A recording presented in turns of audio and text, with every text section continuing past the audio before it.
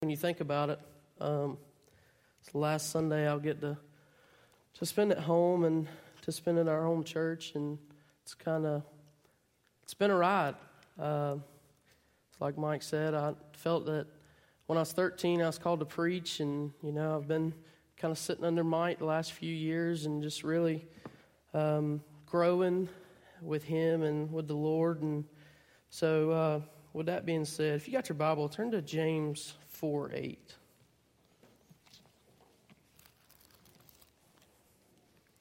James 4:8 says, "Draw near to God, and he will draw near to you. Cleanse your hands, you sinners, and purify your hearts, you double-minded." See, if we break this verse down, we realize that there's a promise in this verse. Who here in the church gets excited about God's promises? Can we have an amen, church? Amen. But there's also a process. See, as a church, we like to get excited about the promises of God and what He has to offer, but we don't want to go through the process to get to Him. We want God to be with us all the time, 24/7, but we don't want to reach out to Him at all. We want God to be there when we need Him, and we don't want Him there when we're good. We don't need Him. But process is a challenge to us. We don't like it. But you can't get the promise without going through the process. And see, we've grown to believe that God's always there for us, and He is, but we think we're supposed to get all these blessings and all of this, but we can't get it without going through Him first. If you will, God will. You've got to draw yourself to Him before He'll draw Himself to you. You find it through the Scriptures time and time again. When you go to God, He's going to come to you. You have to do something first before it's going to come to you. When I align myself with what God's doing, then His blessings will flow through us. But we've got to be in line with the cross and with God's Word before that's going to happen. Instead of praying for God to bless what we're doing, maybe we should be doing what God's already blessed. God's already blessed this church beyond means, but none of us are willing to get up and do anything. We want to complain about our kids not having teachers and our kids not having youth leaders, but we're sitting in the pews not doing anything. Sunday after Sunday, and it drives me crazy. It's your alignment with the authority ahead of you that opens doors for you that you yourself cannot open. You can't beat down God's door. It's locked. You have to align yourself with Him. He's the only one that has the keys to the door. I might get in trouble for telling this story, but I'm going to tell it anyway. A couple years ago, there was a group of buddies. We all decided to go to Conyers and eat for Cinco de Mayo. Well, on our way home, if anybody knows Conyers traffic, at 4:30, the Holy Spirit says, "I'm out." And he tucks tail and runs, and the city goes into chaos. So we're coming down 20, and we're running 50 miles an hour down I-20 back toward Covington. Thinking, Lord, will you please move these people out of the way? This is annoying. So all of a sudden, we're in line, and we're coming back down 20, and this Georgia State Patrol comes flying up beside us. He gets beside me. I had my window down, and he had his window down. And, I kind of waved at him, and he says, "Come on." I said, "Thank you, Jesus. You've answered my prayers." We get behind the State Patrol, and we're running 100 miles an hour back to Covington, Georgia. I said, "Thank you, Jesus. I've always wanted to go fast, and now I'm with the law. Who's got me now?" So that was quite an experience. But you know what? It's the same way in church. If we get in line with Jesus, we're skipping through the traffic of life. We're getting in the fast lane, guys, and we're going straight to Him. When we align ourselves with Him, the blessings that are on our timeline are out there, and we're going to them wide open. No stopping, no slowing down, no traffic of life. Guys, this Bible is not a book of destiny. It's a book of decisions. God's in charge of our destiny, but He's put us in charge of our decisions. He's not going to force you to do anything. He's given you the will to do it. And if you don't do it, then, He's not going to force you to do it.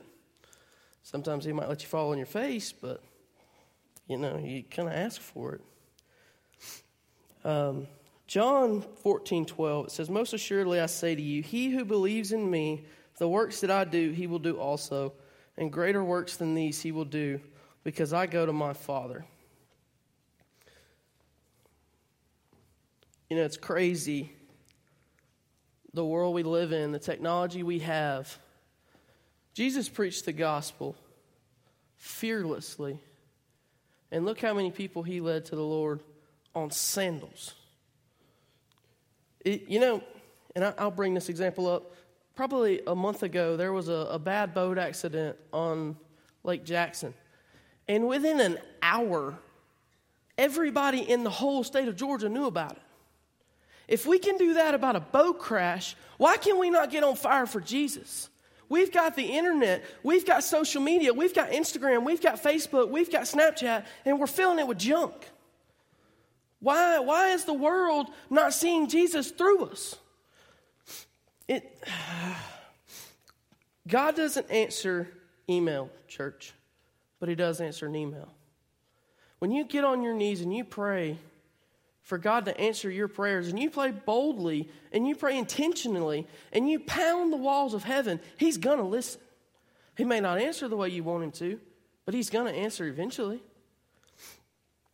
Quit disqualifying yourselves because of the mistakes you've made. Guys, Jesus takes the broken, and he fills us to an extent that I can't even explain, in order to be able to reach the broken.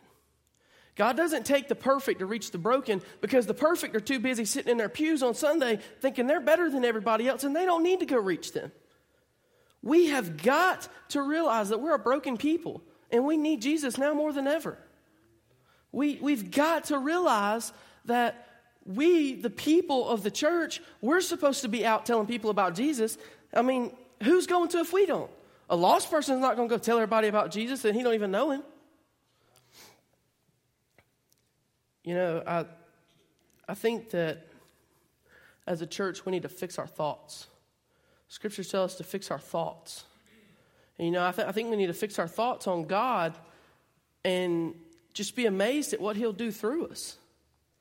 My first point, in order to get aligned with God, you got to think good thoughts. You got to stop writing yourself off because you feel inadequate. We have to stop getting in this comparison trap of Christianity where we look at him and we say, oh man, he's got it going on. He's got a good home life. He's got a good business. He's got all this stuff. When really, do you know what he really has outside of this church? Because sometimes, guys, the marriage that you're comparing yourself to is the same marriage that the husband and wife are living on different ends of the house because they can't even stand to be around each other, but they're good at faking it at church, and you want to envy them. Stop discounting your own marriage and your own life and your own family and your own job just because you think somebody else has got it better. You never know what they're going through. How many of us write ourselves off because we see what God's doing in someone else's life and saying, I can't do that? Like Mike said, Saturday I'm flying out to Buchanan, Michigan to travel for a year with Life Action Ministries as a children's minister. But I've had so many people come up to me and tell me, dude, that's great, but there's no way. There's no way I would do that. But, you know, this has been a struggle for me. I've been back and forth with God on it about the last 2 years. But who are we to tell God, I'm not doing that? I don't care what you call me. I'm not doing that. Because when you say no to God, that's what you're saying.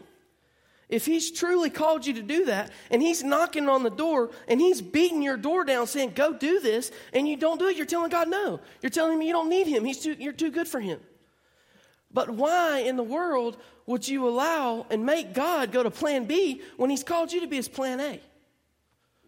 He's called you specifically, and you're turning him down. You're telling him no. Yeah, I don't want no part of it.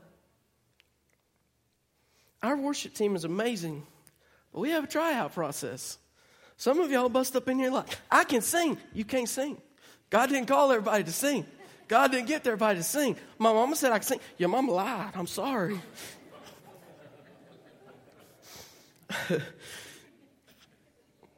It's important to honor our gifts, but we better know what our calling is. Guys, there's a huge difference in gifts and a calling. God can gift us to do anything, but there's certain things that he calls us to. If you don't know the difference between a gift and a calling, you're going to sell your gift to the highest bidder and prostitute your calling to whoever took the bid.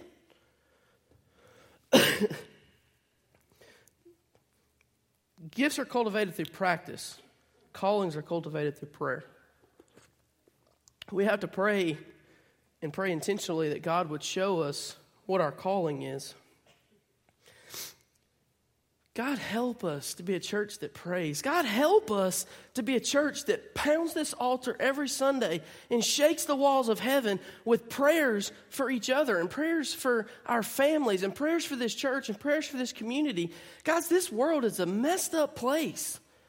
But we can't sit around and complain about it if we're not going to do anything about it. If you're not going to do anything about it, just be quiet. We don't need no negativity. The thing that drives me crazy about modern day Christianity, when somebody asks you something and you say, oh, yeah, and we say, really churchy thing. And I want to tell you what that really churchy thing is. I'm praying about it. How many of us can literally walk through these doors every week and say, Mike, just ask you, have you thought about what I asked you about? Oh, yeah, Mike, I'm praying about it. You ain't thought about it all week. It's never even crossed your mind. You've already written it off, but you're too darn self-centered to tell him that, but you wanted to look good in front of the church, so you say, oh, I'm praying about it. Exodus 14 through 15. Let me turn there real quick. If you got your Bible, turn there with me. This is an awesome book in Scripture.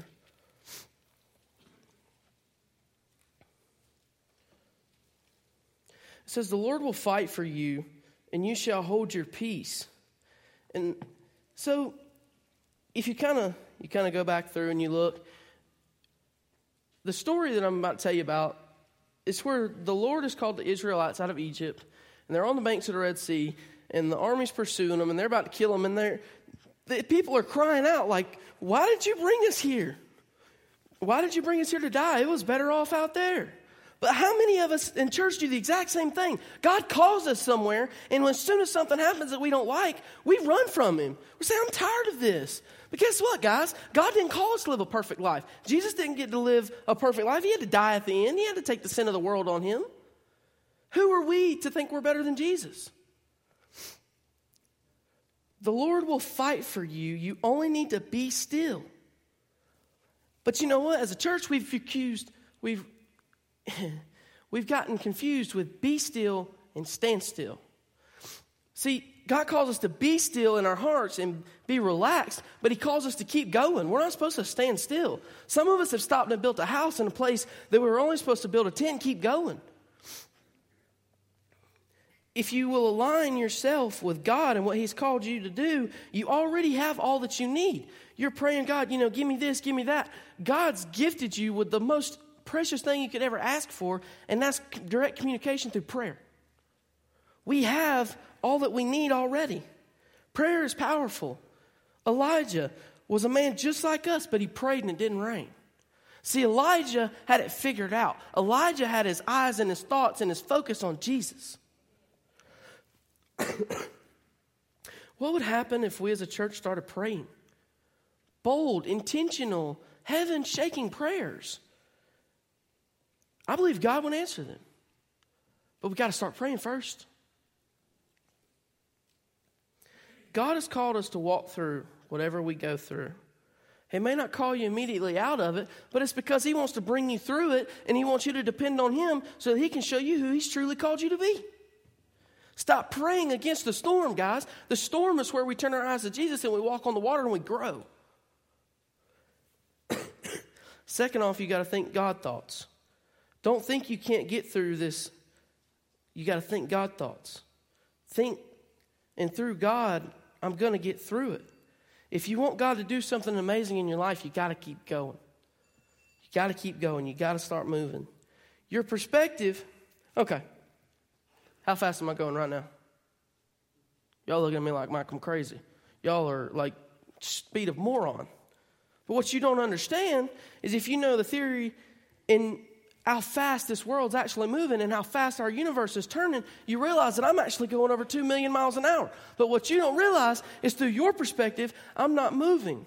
But that's the same thing with God. You're looking at God and saying you're not moving when you don't really see what God's actually doing out there ahead of you because you're not willing to walk down the timeline and get to Him. He's already put everything you need out there and He's waiting on you to come to Him.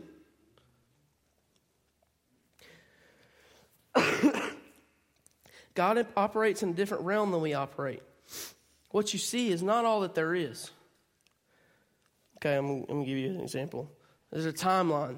You know, God gives us a timeline. We start at the beginning. We never go backwards, and we're staying on a timeline. But when God gives us something, He puts an assignment on our timeline. When we get in line with Him, He puts an assignment. And you're walking towards your assignment. But you see something over here that looks good. You step off your timeline. And God has to come get you and say, hey, whoa, come back. And every time you step off your timeline, God has to step out of His realm and come get you to bring you back to where He's already called you to be in anyways. He's put it there, and you're complaining about not getting to it, but you're not willing to get on your timeline and go. Stop taking the shortcuts. Stop taking the back roads. They're not getting you there. We move one way with age, but emotionally we can get stuck. We got to stop getting stuck. We've got to put our focus and our eyes and our prayers to the Lord.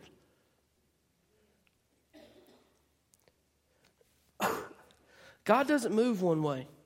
God doesn't have to go straight. He's forwards, backwards, in and out, up and down. You can't limit God to where He can go. God operates outside of time and space. He doesn't need any of it. God's already provided the answers. We just have to stay on our path and walk into them. Don't stop in the face of pain. Promise is on the other side, but you got to go through the pain before you can get to the promise. You got to think grateful thoughts, third of all. There's this old lady, and she just amazing woman of God, you know.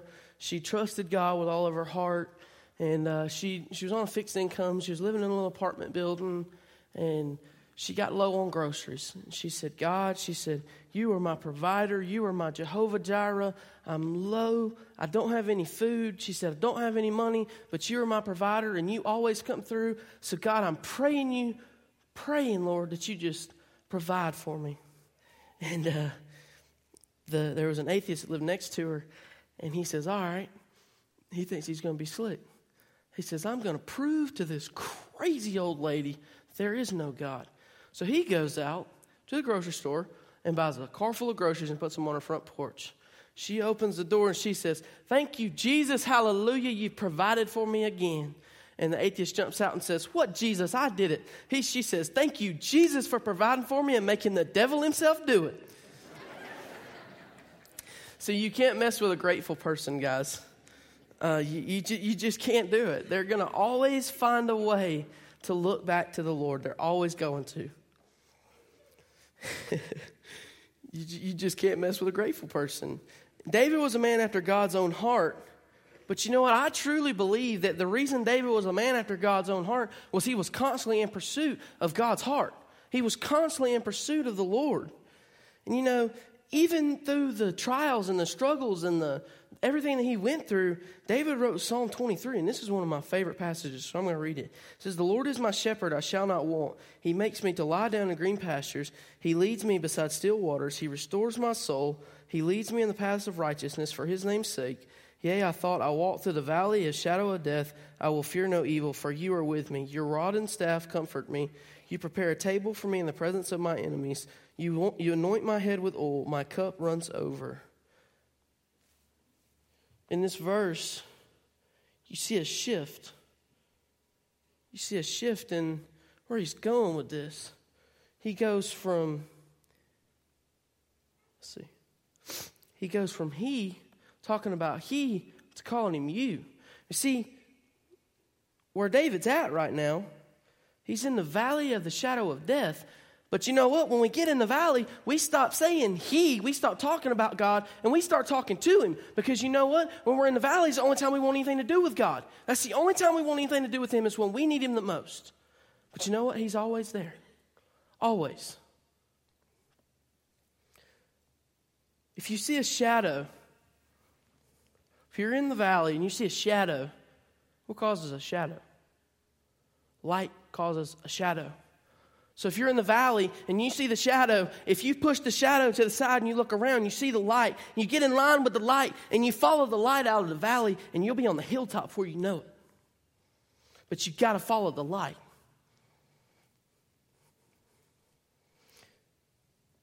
You know, it talks about in verse 5, you prepare a table for me amongst my enemies. And you know, this is what a lot of people don't understand. When you ask God to go higher and go further, he says, okay, good. There's your enemy. Because God is constantly putting people in our path to make us grow and to make us look to him for advice, because we can't beat that person on our own. We would drive them straight to hell because they would bust it wide open because of our flesh.